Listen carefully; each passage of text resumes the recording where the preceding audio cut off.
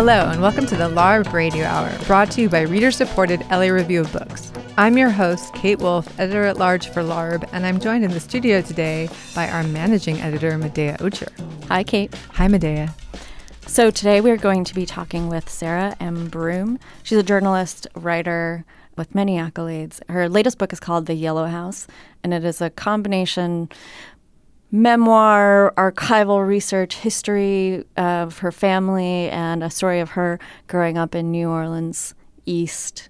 It's a really moving and beautiful book. It is. I really enjoyed it. Yeah. I love books about places.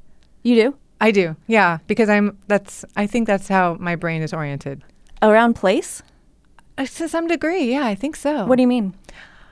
I think I'm really interested in like cities, places, less. I like stories about people too, but I think I'm interested in like the collective story of a place and the kind of like non-narrative story of place a lot of the time, just like descriptions, how things work, where things are situated. Even though I'm so bad at geography or directions or anything, I manage place very well, but that does seem, it kind of is the foundation of everywhere. Like something needs to take place somewhere. So that's where I always think of. I seem to gravitate towards that. When I was reading Sarah's book, I went to Google Maps to try to do that thing where you drop the person in. This is a very bad description of what Google Maps, but I think everybody knows what I'm talking about. Most people know what that is, yeah. Okay, yeah, you kind of can walk around the street because I really wanted to visualize. And when we got on the phone with her, I really wanted to sort of just ask her to drop us into New Orleans East to get a sense of what this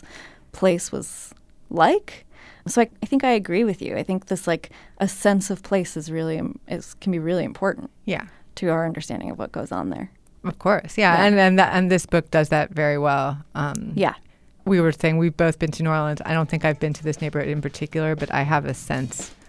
I think I have a good sense of what it might be like after reading Sarah's book and speaking with her. Me too. So should we listen to that conversation? Let's do it. Okay.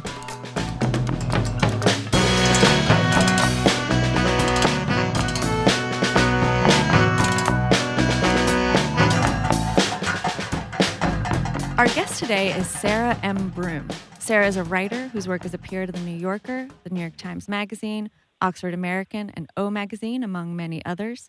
A native New Orleanian, and I hope I'm saying that correctly, she earned her master's degree in journalism from the University of California, Berkeley.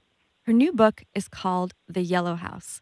It's a memoir, history, research combination into Broom's family, the often forgotten neighborhood New Orleans East, the effects of Katrina on her family, and the house she grew up in, the eponymous Yellow House. Thank you so much, Sarah, for joining us. Thank you for having me. So, Sarah, I wanted to start off talking about the neighborhood where you grew up, New Orleans East. Just for listeners who aren't familiar with it, maybe you could paint us a picture of what it looks like, where it is in relation to the New Orleans that people might know more about, and how your family came to live there. Sure. So New Orleans East is 7 miles from the French Quarter, about a 12-minute drive. So 7 miles from the French Quarter, about a 12-minute drive. To get to the east, you go over a bridge that locals call the high-rise bridge, and that bridge brings you over the industrial canal, which is a sort of navigation channel that connects Lake Pontchartrain and the Mississippi. But the industrial canal is quite crucial to the story of New Orleans East because it actually bifurcates the east from the rest of New Orleans. So it lends it a kind of cut-off feeling. And that was certainly the feeling I had growing up there. My mother bought a house in New Orleans East in 1961 when she was 19, and that's the Yellow House. When she bought it, it was actually a greenhouse. And we all grew up there. And so the East was the way we understood what it meant to be New Orleanian, even though the East is not what most visitors think about when they think of New Orleans, because it's, it's funny. I always want to say flat, even though all the rest of New Orleans is flat. But I think what I mean is that it doesn't have the sort of obvious drama and charm that the rest of New Orleans has. There are no streetcars. There are all of the sort of signifiers of what it means to be in New Orleans, the street lamps and people walking around and making noises and music in the streets. It doesn't really exist in New Orleans East. It's a much more suburban feeling place, and there are parts of it that feel just straight up desolate. And at the time, it was the largest tract of land ever sold to a developer in the United States. Is that right? Yes. The portion of New Orleans, the New Orleans East actually gained its name in a kind of business deal. So in the late 50s, a company was formed that was actually called New Orleans East Inc. And that company bought an enormous piece of land. And that land, which is far east, and was not technically the neighborhood that my mother bought her house in, but all of the area of the East, whether or not we were part of that deal, that business deal, that development plan, came to be broadly known as New Orleans East. So it's strange, actually, because there are people in the East who had called themselves other names, like Pine Village or Plum Orchard, for instance. But suddenly we all sort of fell under this business moniker. This might be an odd request, but when you picture New Orleans East in your mind, what does it look like? Well, it's hard for me to picture New Orleans East without imagining the long stretch of Chef Mentor Highway. So that's like a 4-lane highway, 2 lanes in each direction, sort of running through the whole thing. With a really incredible name. Yeah, it means chief liar. It's translated into chief liar, and it's just flat. And along Chef Mentor are auto part repair stores and bodegas and gas stations and used tire shops. So it has this totally industrial feel. And the East is sort of spread out. So lots of apartment complexes, squat, 1-story houses, none of them colorful, really. And, a bit gray, really, all told. And this book, it's a multi-generational story, and you begin with your grandmother. How did you choose that starting point? Why do you begin with your grandmother? And you really inhabit her, I think, as a character and a person in this book. How did you choose her? Well, my grandmother was always fascinating to me. I was interested in this book and thinking about the idea of name calling. When people, because New Orleans East has been called all these various names, like land of no return, no man's land. It feels like name calling, like in school when someone calls your name and you sort of wince, And so my grandmother was sort of the opposite example in this intriguing way, in that she decided, as part of this great community of women, this very matriarchal community of women who renamed themselves. Whatever name they had been given, they decided upon a new name, a nickname, or some variation of their name. My grandmother did this in that she was born Amelia, but she decided that everyone should call her Lolo. And everyone did call her Lolo, including her own children, even when they were quite young. And so my grandmother was intriguing to me, and I wanted to situate her as a New Orleans person and native and talk about the way she was geographically planted in the city and the way in which she gave my mother something which became invaluable, which was this love of place, this love of home. She knew how to make a place. Even when she rented a place, she painted it and she bought beautiful things. She collected beauty, and that was the thing my mother inherited in some deep way. And so I felt that the typical memoir, which would begin probably with me in the first person, was not actually true to how I think of my own life and my own existence as being a story that actually begins long before I was on the planet. My grandmother was the beginning for me.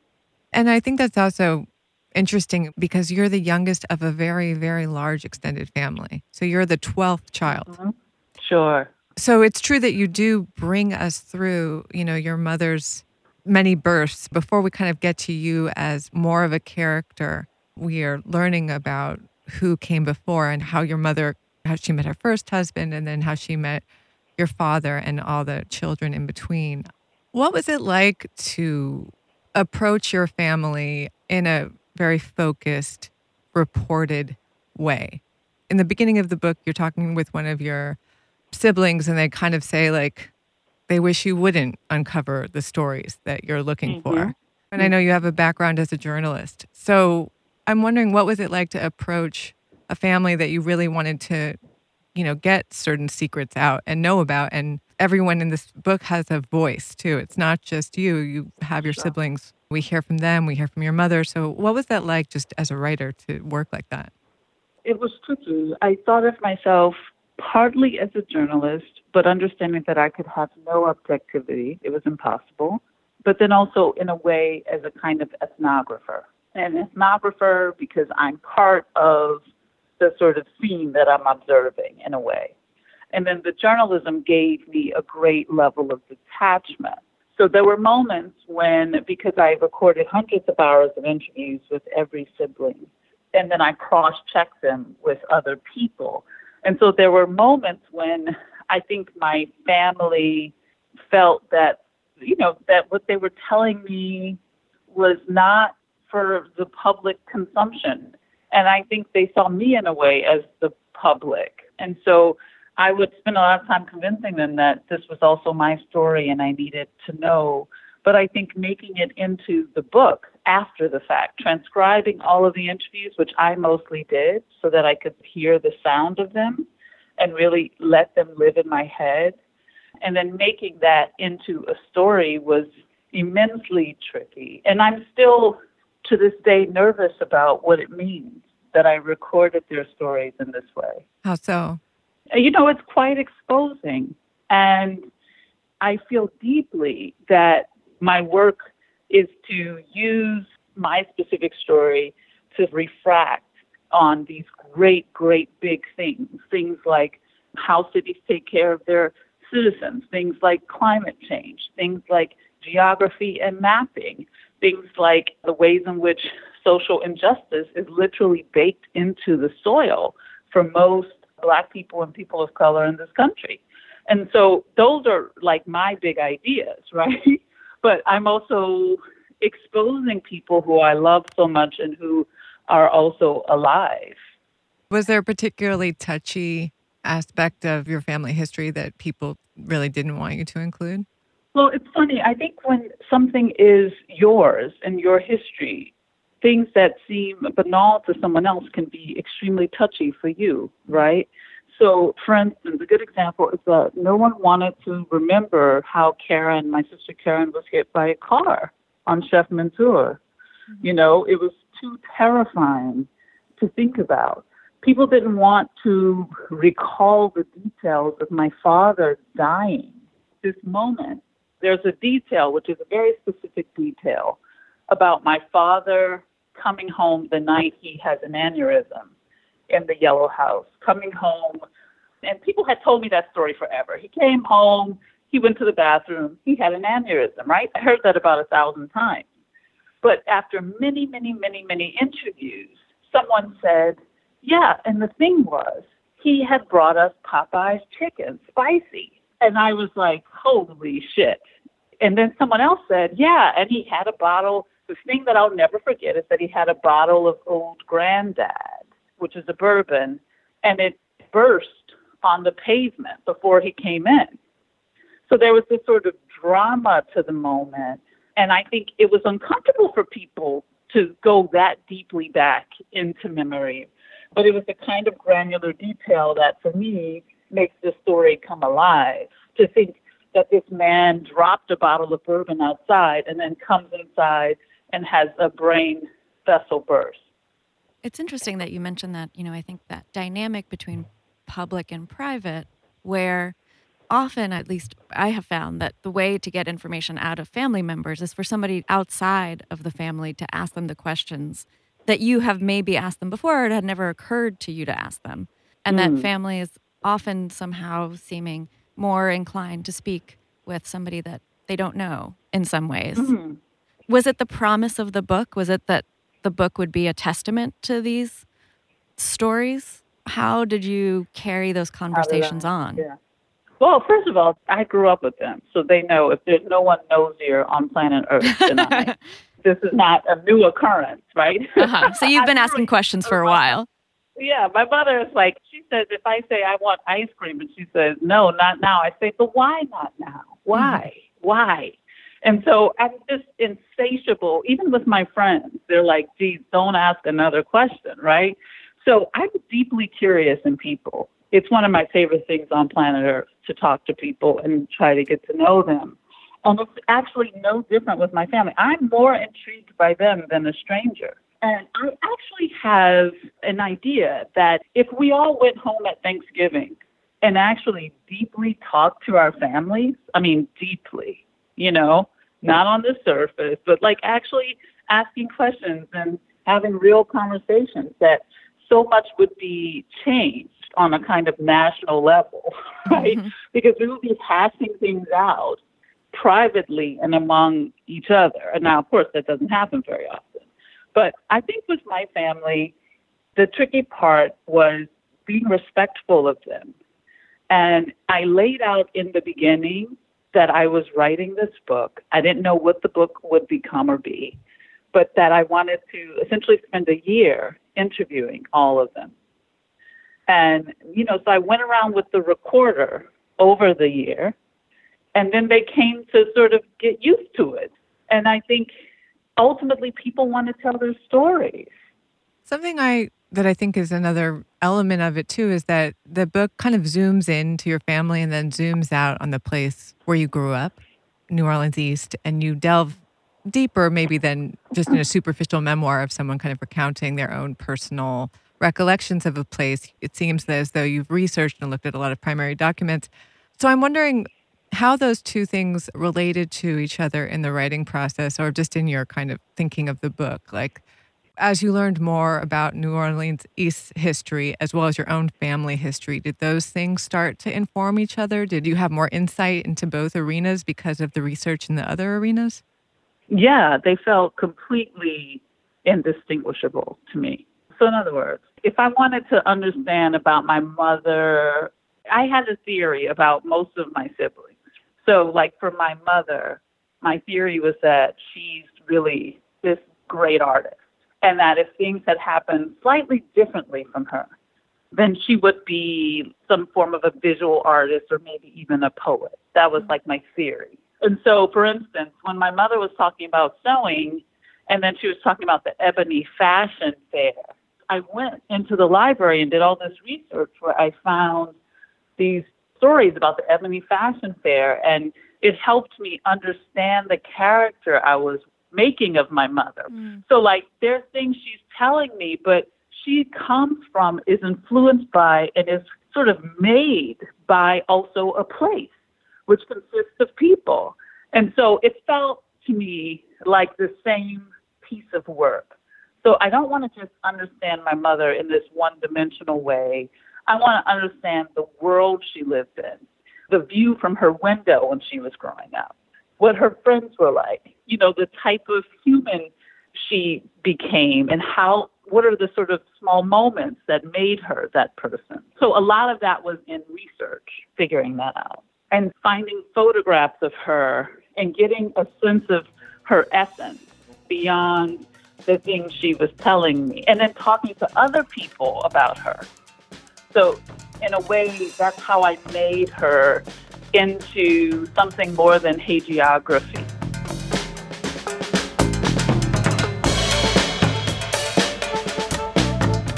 You are listening to the LARB Radio Hour, recorded at Emerson College in the heart of Hollywood. We've been speaking with Sarah Broom, author of The Yellow House. We will return to that conversation in just a moment, but first we have this week's book recommendation.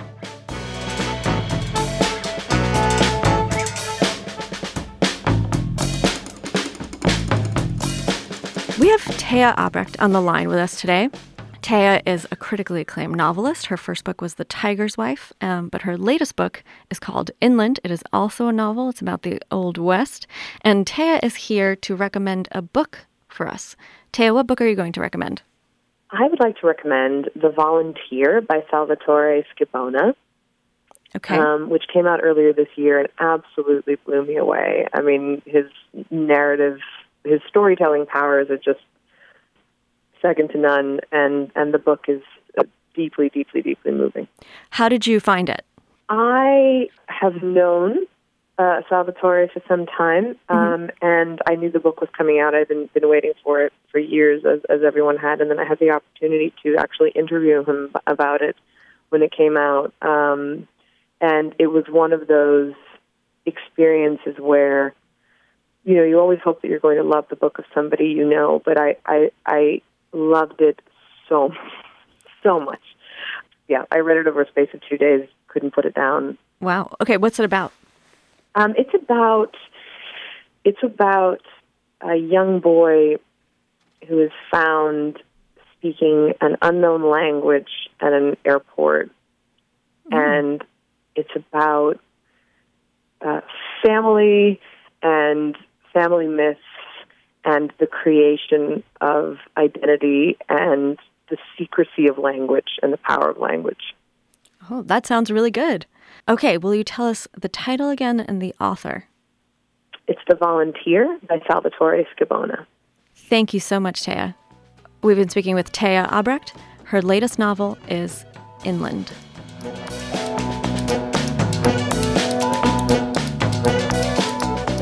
You are listening to the LARB Radio Hour. We now return to our conversation with Sarah Broom, author of The Yellow House.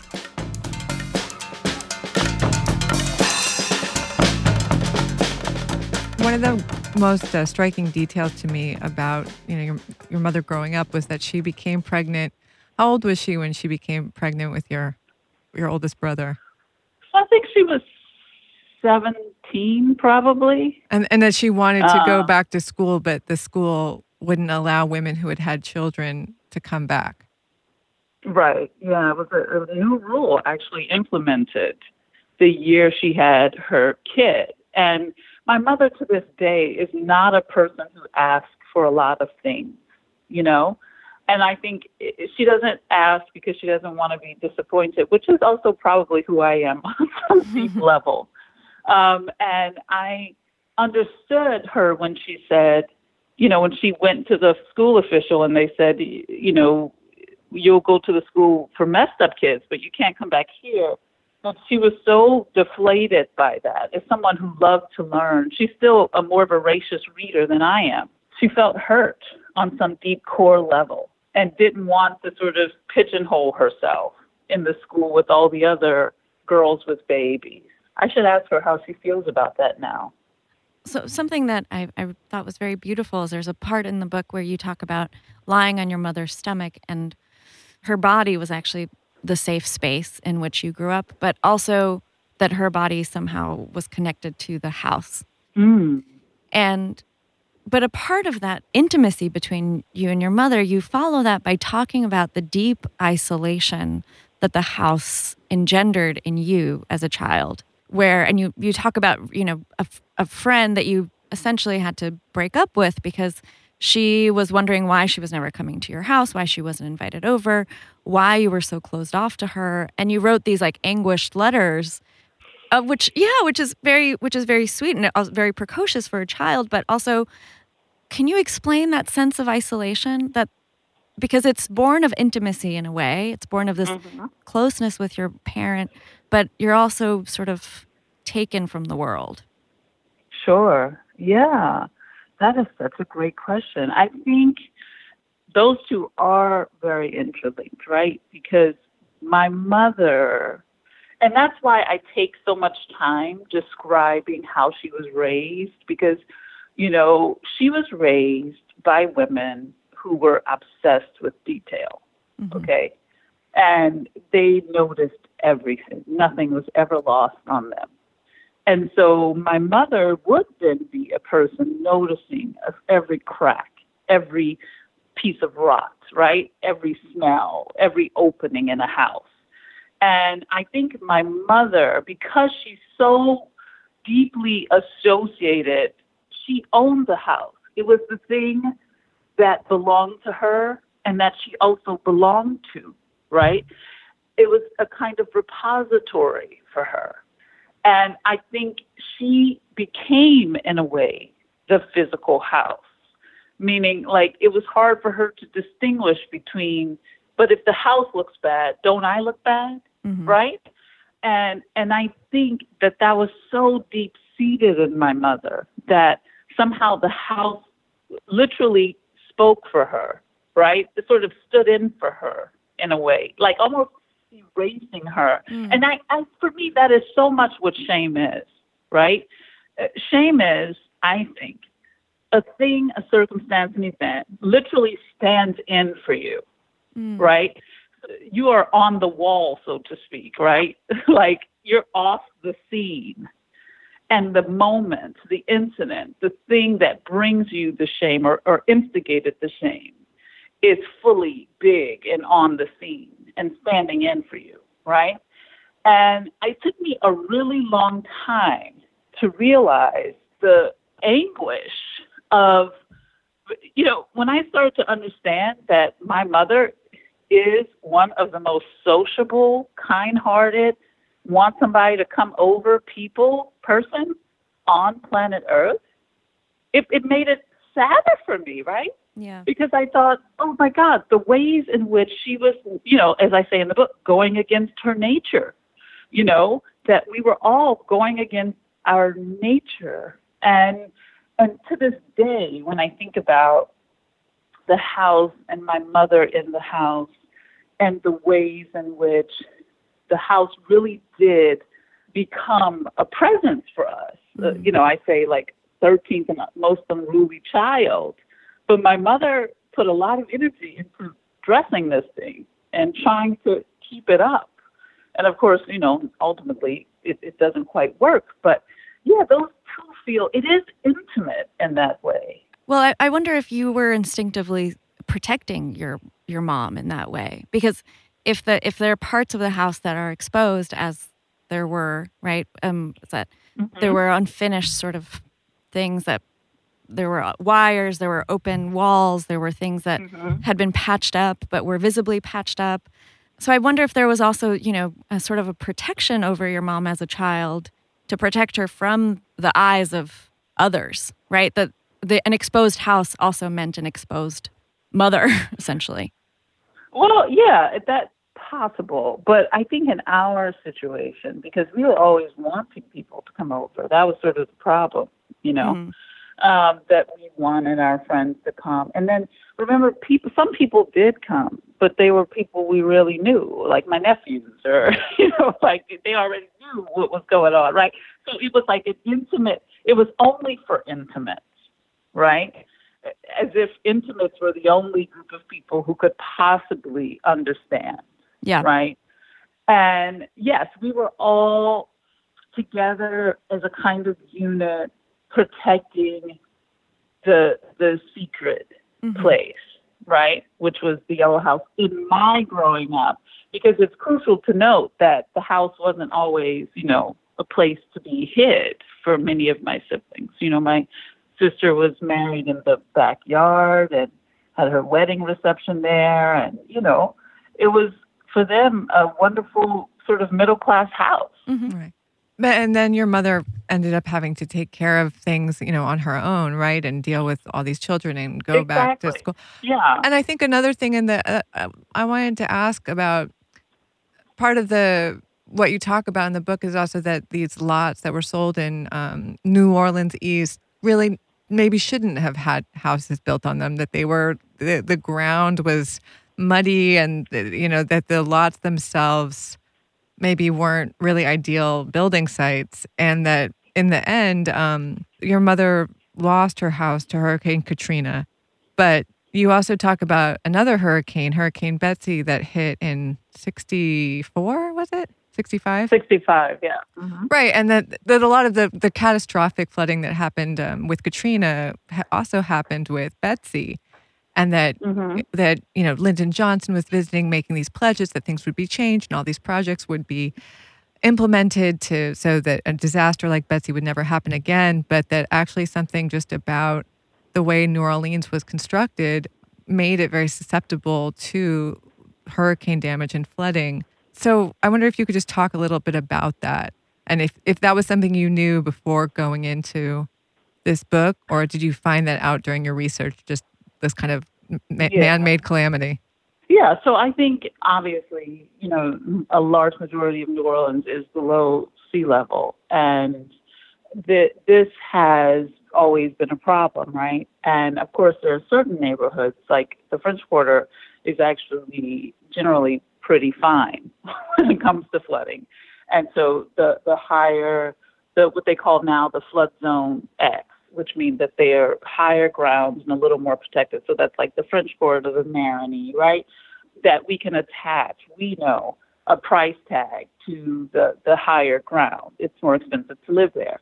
So New Orleans East is topographically lower than, let's say, the lower Ninth Ward, which is an area a lot of people heard about, right, after Katrina. But what's interesting, so there's an enormous amount of subsidence there, but add to that climate change and the creation of so many navigation canals, right?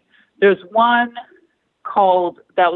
it's been closed since, but we called it Mr. Go, but it was like the Mississippi River Gulf Outlet.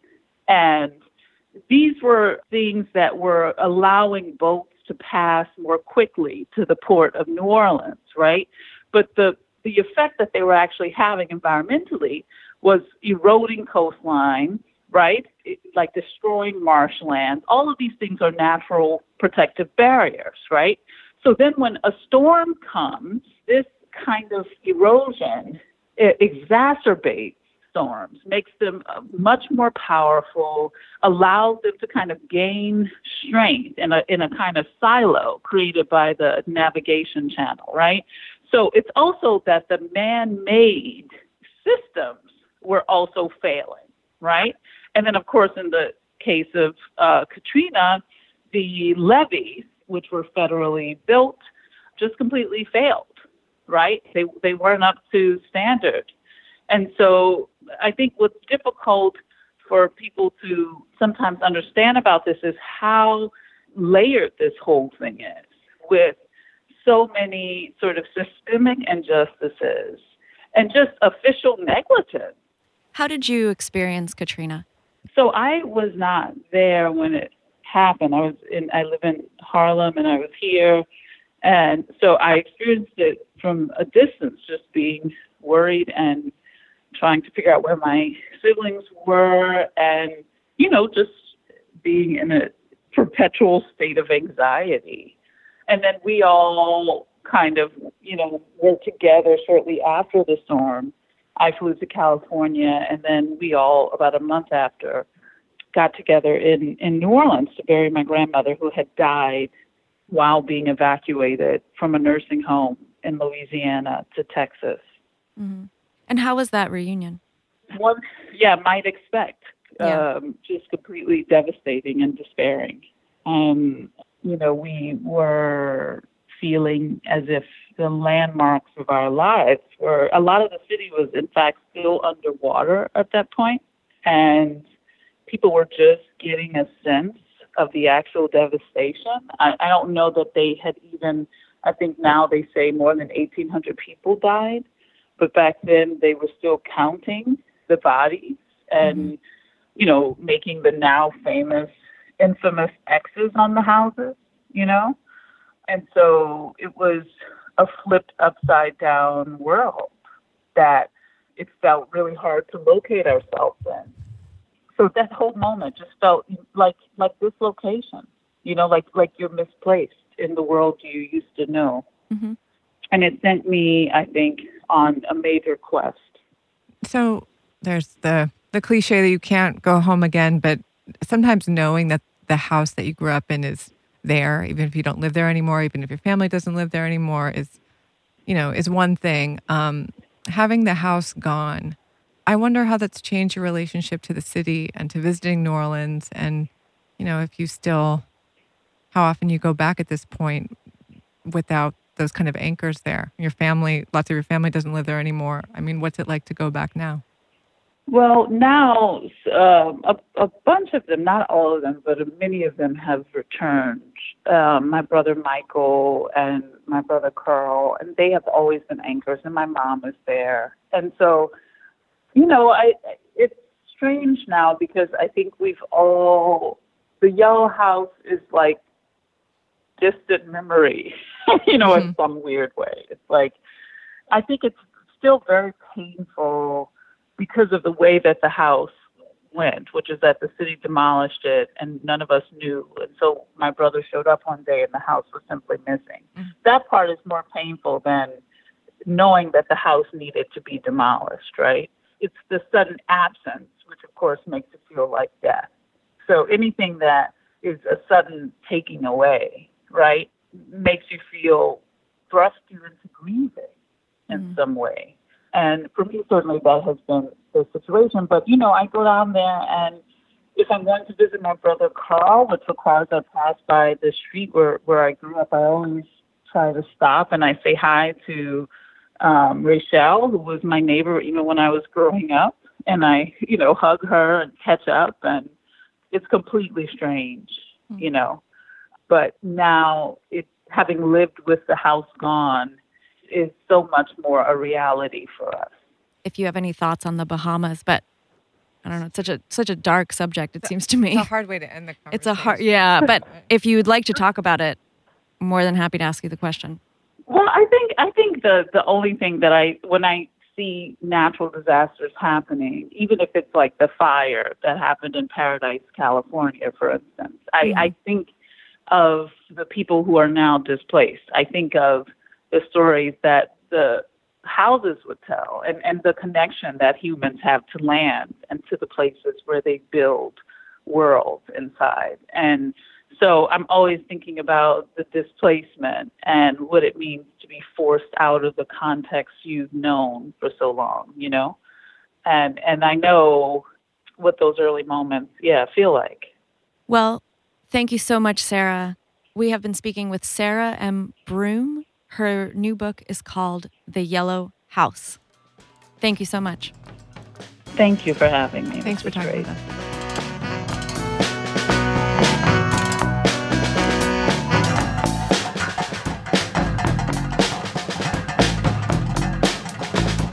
You've been listening to the LARB Radio Hour. Subscribe to our podcast in iTunes, SoundCloud, and Stitcher. If you like the show, leave us a comment and tell us what you think. The LARB Radio Hour's executive producers are Eric Newman, Medaya Ocher, and Kate Wolf. Our engineer is William Broughton. Production assistance is provided by William Broughton, Eleanor Duke, Lauren Kinney, and Jake Levins. Special thanks to Alan Minsky, who is no one's moral conscience, for production assistance, and to Emerson College for the use of their studio in Hollywood. Tom Lutz is the publisher and editor-in-chief of the Los Angeles Review of Books. Our theme song is by composer Imogen Teasley.